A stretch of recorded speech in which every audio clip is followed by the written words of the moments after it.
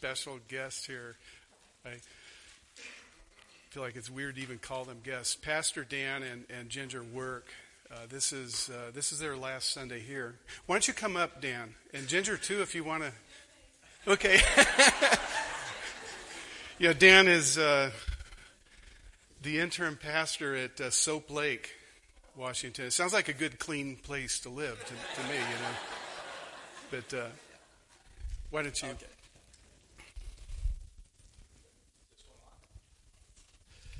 Good morning. We thought we'd better come and say goodbye.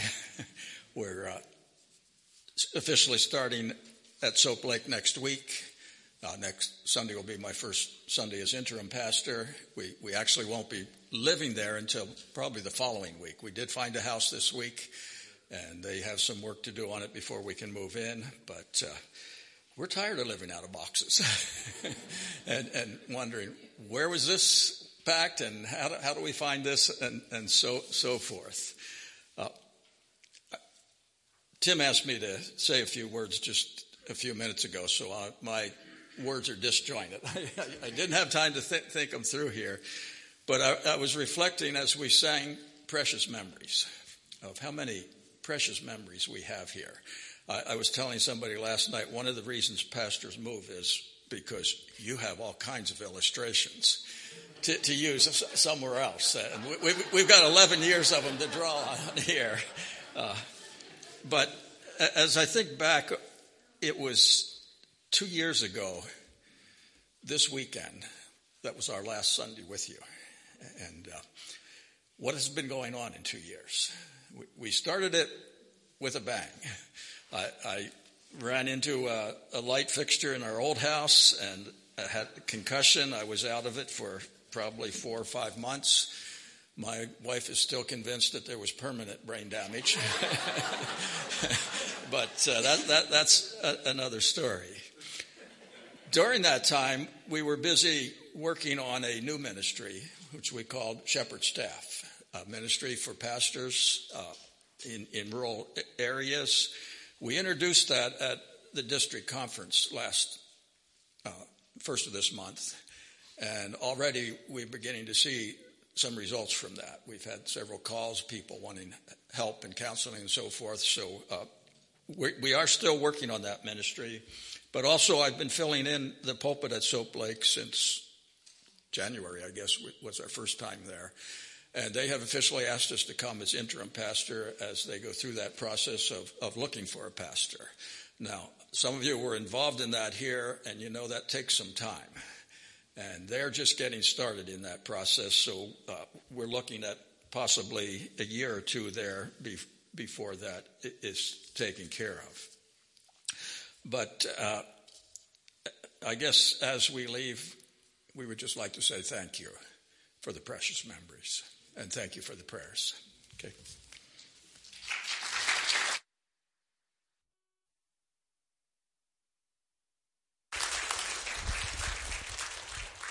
Do you guys need some help moving, loading up? Let us know. We'll get some guys together.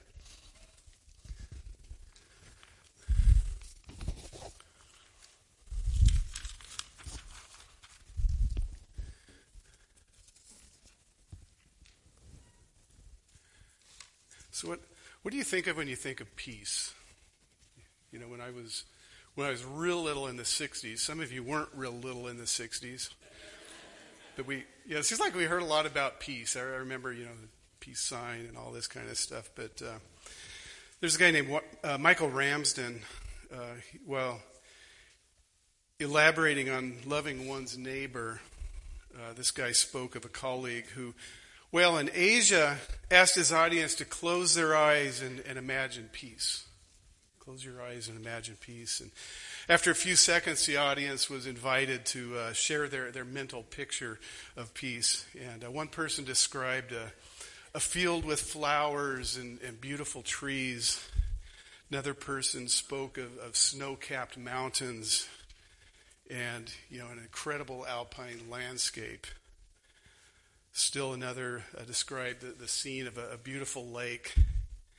And after everybody described their mental picture of peace, there was one thing in common. in them all, there were no people in them.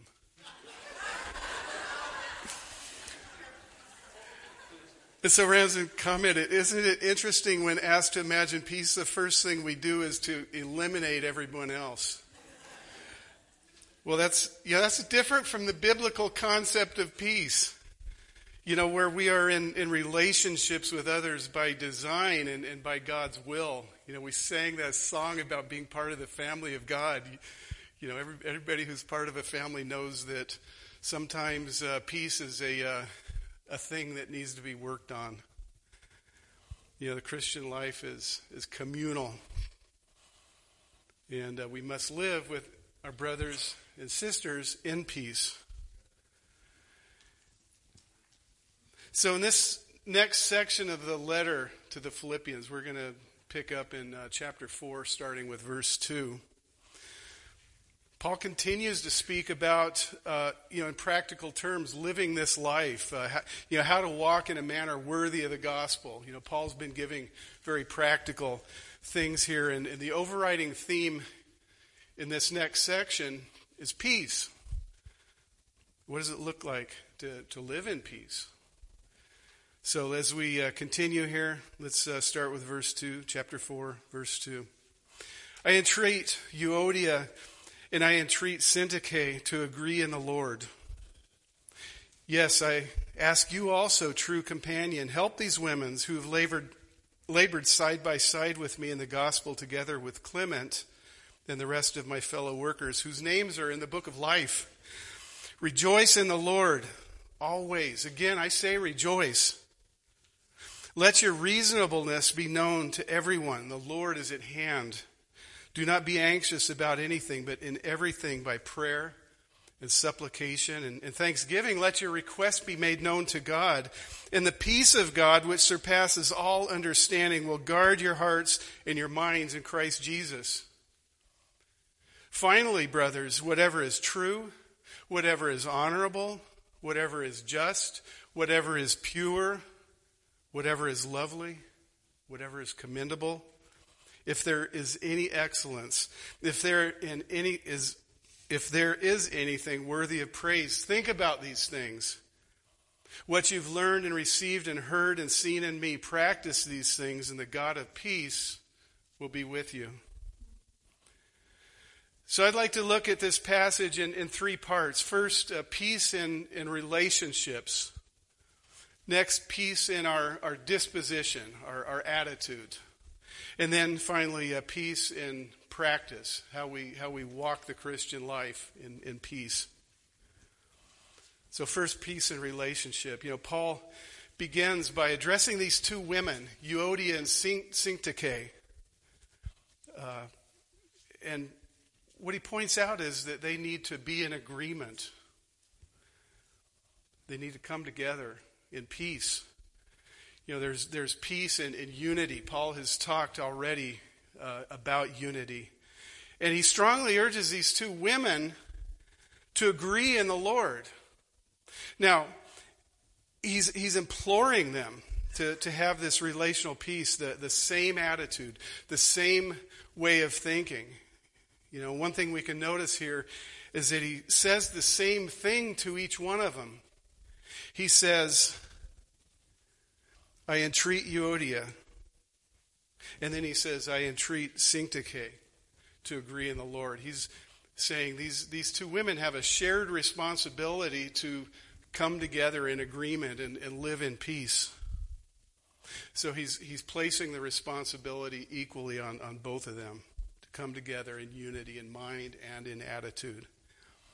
Now, what happens when two people have a dispute? And this is apparently maybe a deep dispute for it to have come to Paul's attention. Maybe each person will say, well, she wronged me. She started it. I'm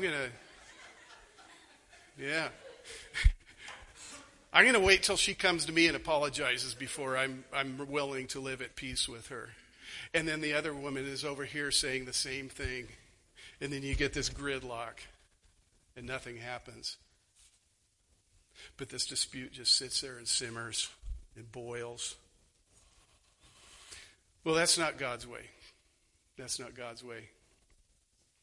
You know, whether we are the offender or the offended,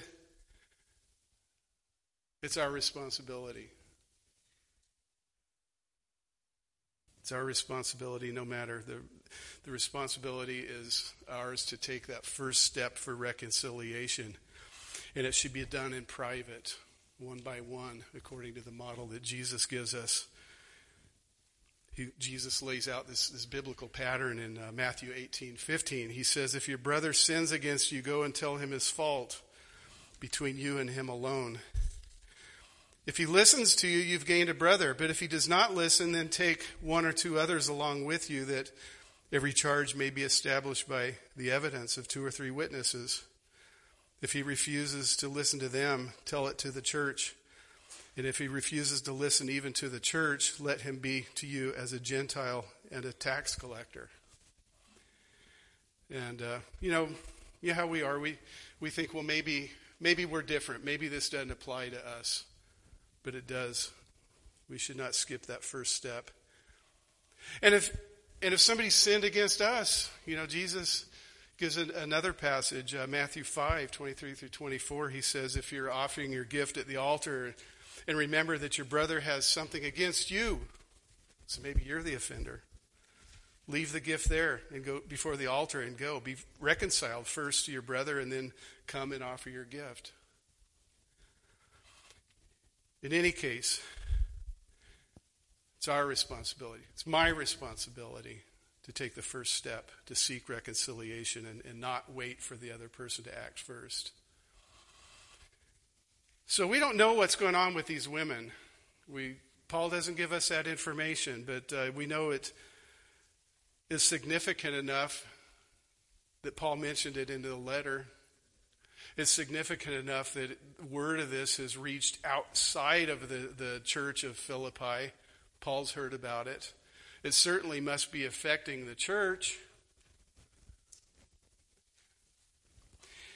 You know, this appeal to these 2 women is very similar to the one Paul gave earlier in this general exhortation in chapter 2 of being in the same mind. In order to agree in the Lord, you know, these women are going to need to do what Paul said, where he says, complete my joy by being of the same mind, having the same love, being in full accord and of one mind. Do nothing from selfish ambition or conceit, but in humility count others more significant than yourselves. Let each of you look not only to his own interests, but also to the interests of others. This is God's design for us as brothers and sisters in the Lord. It's his will and his desire for our church, you know, that we be people of peace, people of unity, people of agreement and of the same mind. You know, the building metaphor that Paul uses in the book of Ephesians comes to mind, you know, where together as living stones, we're being built together on the foundations laid by the apostles, with Jesus Christ being the cornerstone. Fitted together, he says. Fitted together, close and tight. Being built up into a dwelling place for the Lord, a place of praise and worship. You know, a place where the Lord shows up. What happens if we're not joined together? We're a pile of rubble.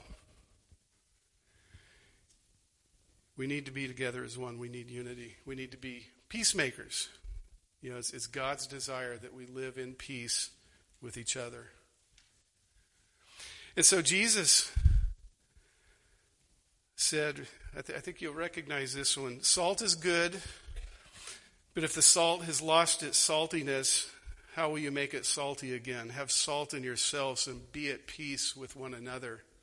If we're not in peace with one another, you know, we've lost our saltiness. We've lost our effectiveness in the world and in the community. We've lost our effectiveness in our testimony to the good news of Jesus Christ because we're busy fighting and bickering with each other. Paul gives us a really good picture in Romans 12, verses 14 through 18. About the attitude, the mind we need to have. He says, bless those who persecute you. Bless and do not curse them. Rejoice with those who rejoice. Weep with those who weep. Live in harmony with one another.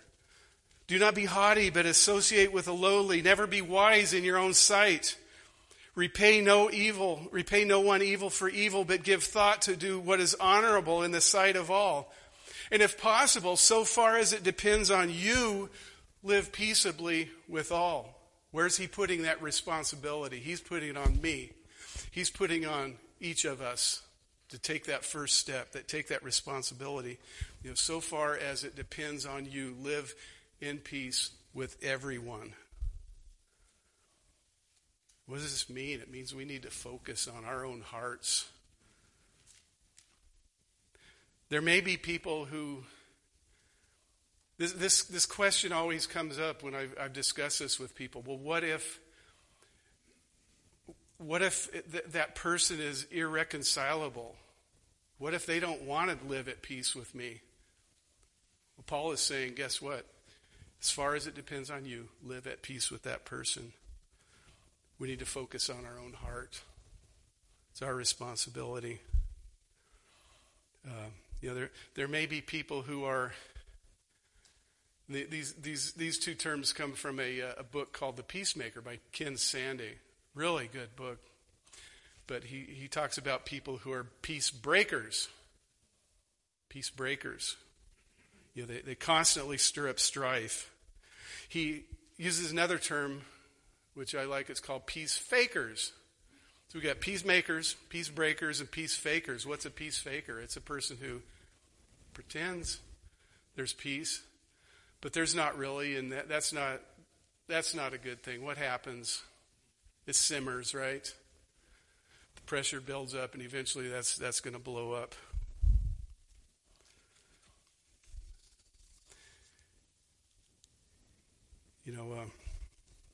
Peace breakers, peace fakers.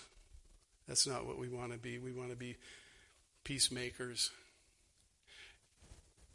And if that other person is not a peacemaker, you know what? All we can do is pray for them and still make the effort. The thing is, a broken relationship in a church hurts the body. That's why Paul is bringing this up. Interesting that he's naming these two women by name in this God-inspired book for us to hear about 2,000 years later. Here's the thing, if I have a broken relationship, there's a barrier between me and another person. And what Paul's saying here is, I need to make sure that if there's a barrier, it's not because I've built that barrier. I need to do everything I can to tear down that barrier. I need to seek to repair that relationship. I need to be a peacemaker. I need to seek peace. And if I'm rejected, that's a difficult thing. It really is. But I need to pray for that person. That God would soften his or her heart and be willing to be reconciled. I need to pray that God would work in that person's heart.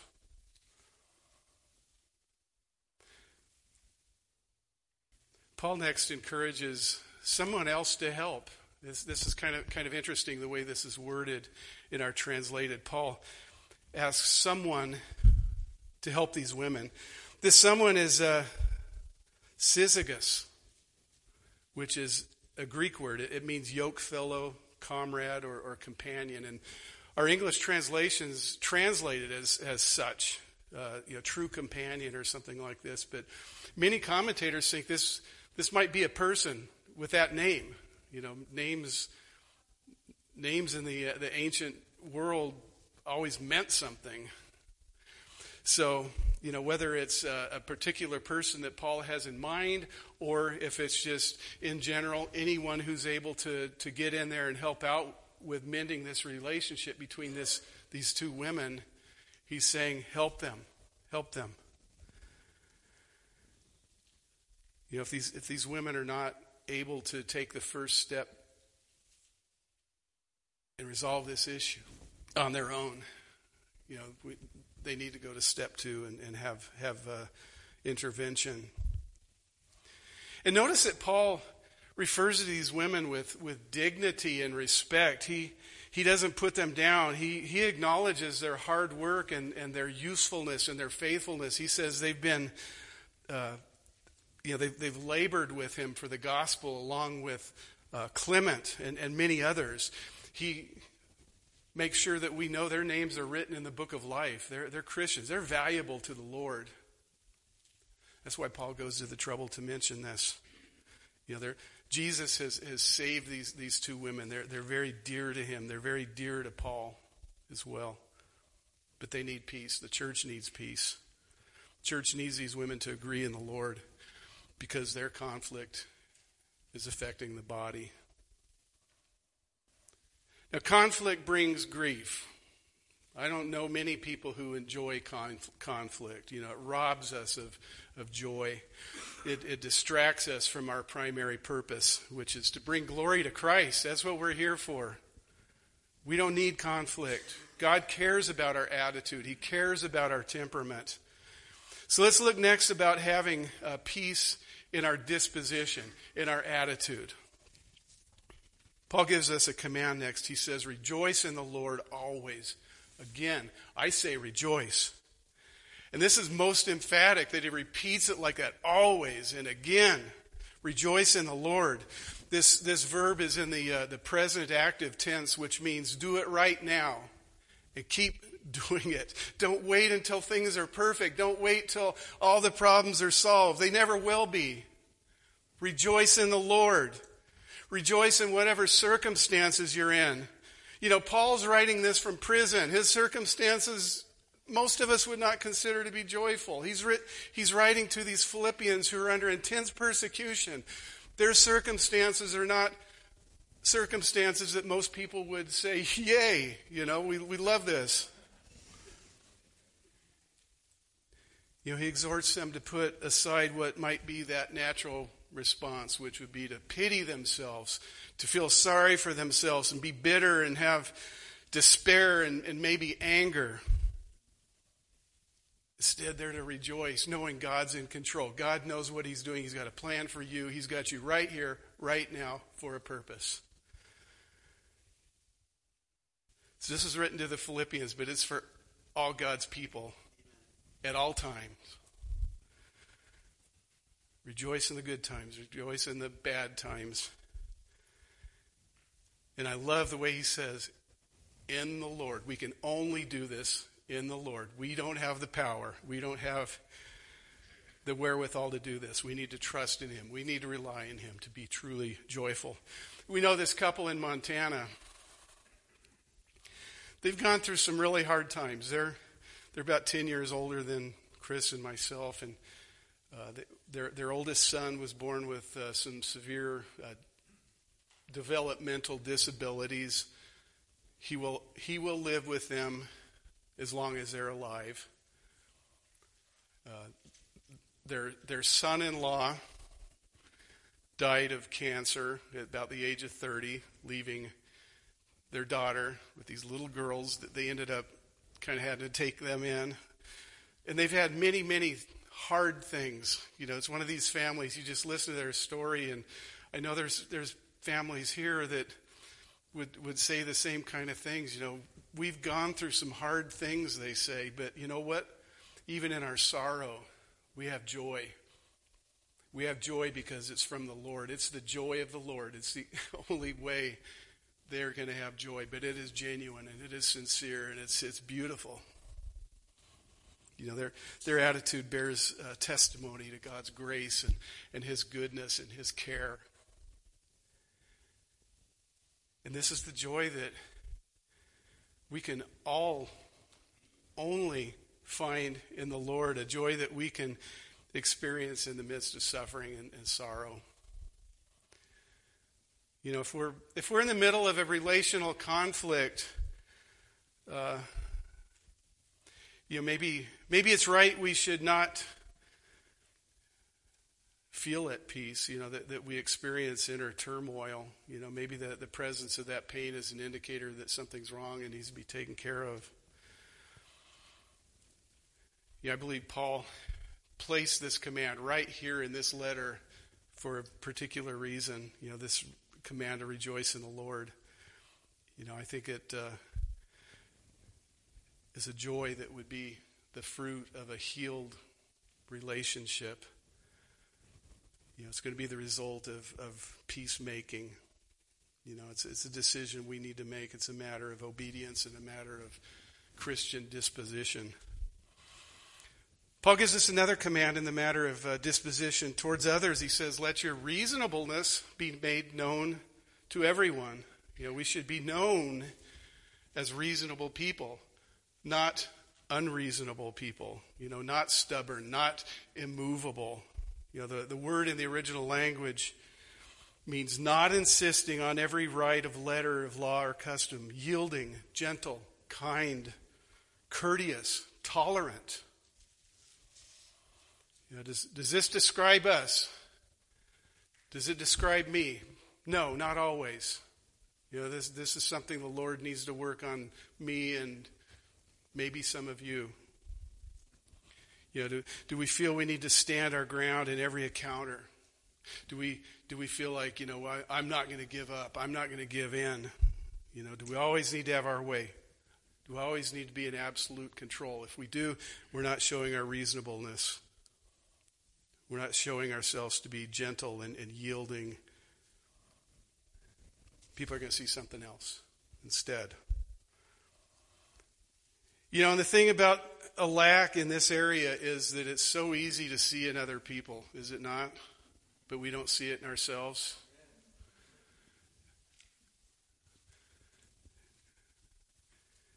We might be thinking, boy, I hope so-and-so's listening to this. And as I say these things, I myself know that I need God to work in my heart. That's why God gave me the Holy Spirit to indwell me and empower me and convict me and teach me. I need to show myself to be reasonable.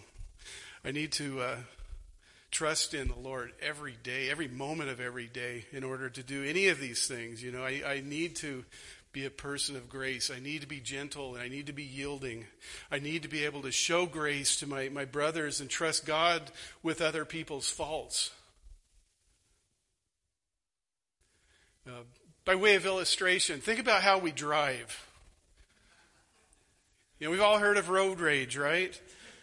Well, according to a new study of the Chewelah Foundation for Traffic Safety, nearly 80% of U.S. drivers express significant anger, aggression, or road rage behind the wheel at least once in the past year. So if you're part of the 20%, pray for the other 80% here, okay? And the most alarming findings suggest that approximately 8 million U.S. drivers engaged in extreme examples of road rage, including purposefully ramming another vehicle, getting out of the car to confront another driver. Many drivers report engaging in the following types of road rage: purposely tailgating, 51%; yelling at another driver, 47%. That's kind of low, I think, probably. Honking to show annoyance or anger, 45%. Making angry gestures, 33%. Trying to block another vehicle from changing lanes, 24%. And so one of the study's researchers concluded this: inconsiderate driving, bad traffic, and daily stresses of life can transform minor frustrations into dangerous road rage. Far too many drivers are losing themselves in the heat of the moment and lashing out in ways that could turn deadly. Road rage does not show yourself to be reasonable to all people, okay? Hopefully we don't engage in spiritual road rage. We need to be people who yield to our brothers and sisters in the Lord. We need to be slow to anger. We need to act in a forgiving, graceful manner towards our fellow Christians. We're on this narrow road that the Lord has put us on. We don't need spiritual road rage. Paul reminds us that the Lord is at hand. He's near. He's with us. His presence is with us right now through the Holy Spirit. He's returning for us soon. We need to have this sense of his nearness, both being here and coming for us. We need to consider this in the way we act and the way we treat each other. Our character, our disposition matters to him. He said he's never leave us or forsake us. This is why Paul can say, don't be anxious in anything, but in everything by prayer and supplication with thanksgiving, let your requests be made known to God. To me, that describes peace. Not the anxiety part. Anxiety is a peace killer. It's not an indicator of a peaceful disposition. Anxiety will keep us up at night, right? We can be anxious about things that happened in the past, anxious about what's going to happen in the future, anxious about something I said or something I should have said or something that, whatever. You can just fill in the blanks. There's a million things we can be anxious about. Paul says, don't be anxious about anything. That's hard. It's a peace killer. Anyway, I was praying with a fellow pastor a few days ago on a Zoom call, and he prayed something which gave me one of those aha moments as I was thinking about this. He prayed to the Lord, Lord, help me to live in the moment. Help me to live in the moment. I just thought, yeah, that's it. Remember what Jesus said in Matthew 6.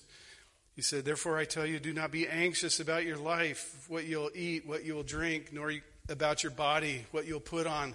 Is not life more than food and body more than clothing? And he goes on to talk about the wheat and the birds and the flowers, about how God takes care of nature. And if he's taking care of nature, he's taking care of us.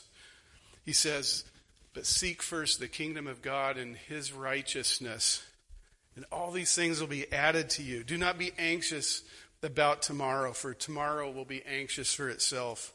Sufficient for the day is its own trouble. We need to live in the present. Today's problems are sufficient. We just need to trust in God, be in constant communion with him. So our disposition should be one of joy, reasonableness, calmness, and prayer. Having an attitude of prayer. We need to take our concerns with God with thanksgiving and prayer. That's a challenge for us, being thankful for whatever the circumstances are. Being thankful, going to the Lord with our requests. We're promised that when we do this, God's peace will guard our hearts. God's peace will guard our minds. This is something we need to cultivate in our spiritual lives. This is something that we need to discipline ourselves to do. We need to train ourselves to do this, having this attitude, this disposition of prayer. Sometimes it's hard for me, and I'm sure sometimes it's hard for all of us. Sometimes we might feel quite overwhelmed and feel like giving up. When we do, we need to bring it to God. That's all we can do. Who else are we going to go to? Who else can we turn to? This is something that we can only do by the power of God in our lives. So we need to give him our problems, our griefs, our issues. We need to pray without ceasing. We need to have an attitude and a disposition of prayer. We need to lay our burdens down before him, give him our anxieties. He cares for us. Finally, Paul talks about peace in practice. First, he talks about the discipline of our thought life, how we should train our minds. There's this thing that our pastor in Montana used to say all the time. He said, the battle is in the mind. The battle's always in the mind. My grandmother used to always quote this proverb that said, as a man thinketh, so is he. You know, we need to take heed of these things. You know, we need to be people of truth.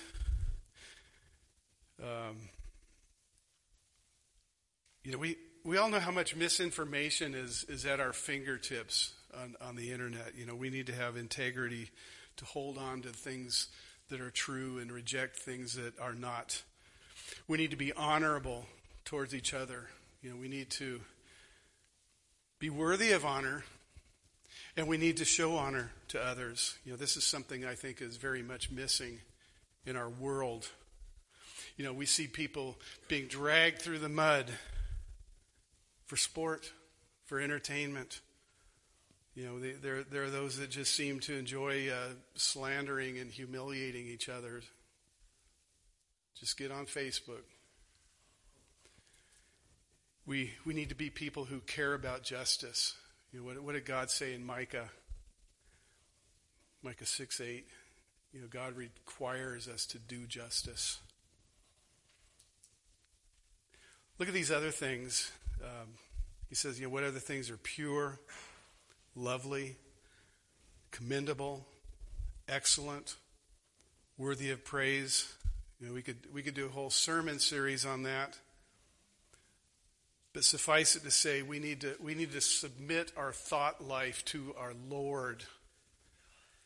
We need to be conformed to his image. Paul said earlier in the book, have this mind, the same mind which was in Christ. As we are more conformed to the image of Christ, our minds are more conformed to his way of thinking. We need to submit our thought life to the cleansing power of the Lord. So, verse 9, he says, what you have learned and received and heard and seen in me, practice these things, and the God of peace will be in you. Practice these things. Remember elsewhere Paul has said, imitate me as I imitate Christ. Practice these things. This means discipline. This means doing the right thing over and over, making it a habit, making it a principle that we follow. And what's the promise? That the God of peace will be with you. You know, there's peace in the nearness of God. And this needs to be our heart's burning desire to live in the peace of the Lord, to rejoice in him. And as we imitate to seek him and have his attitude, God's peace will prevail in our minds and our hearts. And as we wrap this up, I'm challenged by this. I hope every one of my brothers and sisters in this room are challenged by this passage. Let's be people of peace. Let's please live in peace with each other.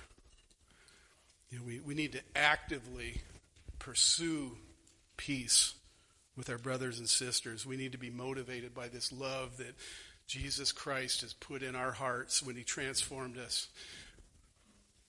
You know, God's desire for us is a far cry from what Paul describes in another book, Galatians 5:15, where he's saying, if you are always biting and devouring one another, watch out, beware of destroying one another.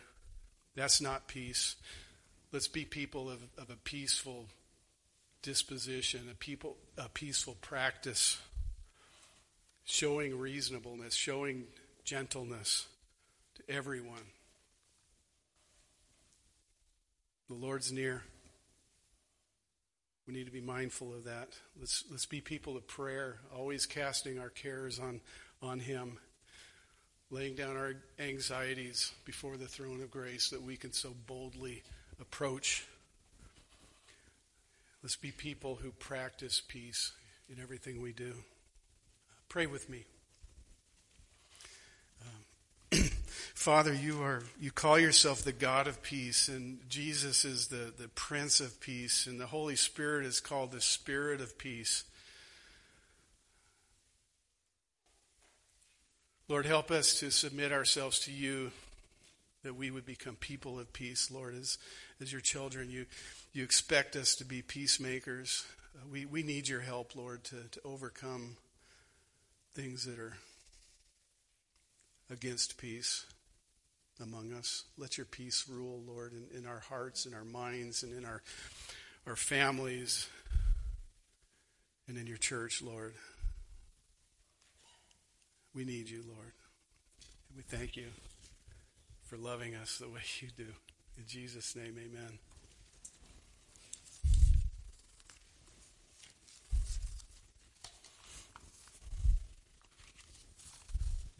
Looks like you got another song for us here.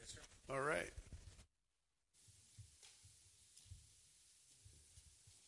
Thank you, Pastor. Yeah, that's a challenge, huh? I know the first thing that came to me when I accepted Jesus Christ as my Lord and Savior was peace. I remember walking out in that barn, I was milking cows, and just the peace that came over me. I can't even explain it. And so that's something we can pass on to somebody else tomorrow if we get together with some friends and relatives and roast a hot dog or what we're going to do. Is just share your peace that the Lord has given you. And tell him how much he loves you, as we're going to sing right now. Oh, how he loves you and me. Please stand.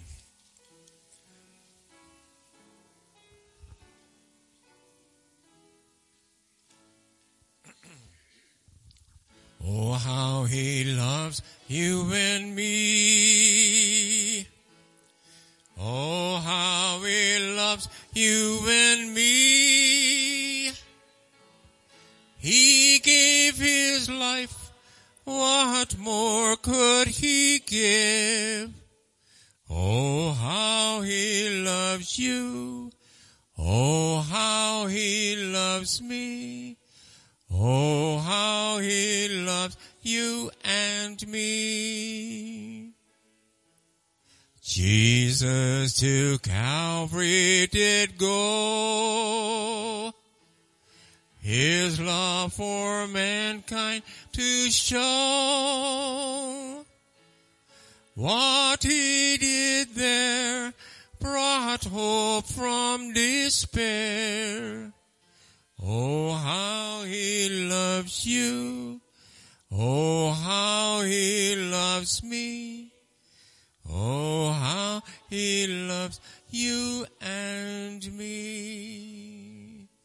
We praise you, God, for that love that you've given us.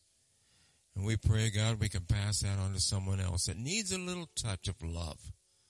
They've been through a hard time, and they just need to hear about your love. And God, give us the boldness and the love for them to pass it on, that we care enough about them. We pray, God, you'll go with each person today, and it just warms our heart to see each other here today, doesn't it, Lord? It's exciting times we live in. We live in times when people are looking for answers, and we got the answer. The Lord Jesus Christ is the answer. Just share it over a hot dog or whatever. This is what's changed my life, Jesus Christ. And he can do the same to you, my friend. Just put your trust in him today. Don't wait any longer. Pretty easy, pretty easy. Thank you, Lord, for that message. That simple message, yet a life-changing message you've given us. In Jesus' name.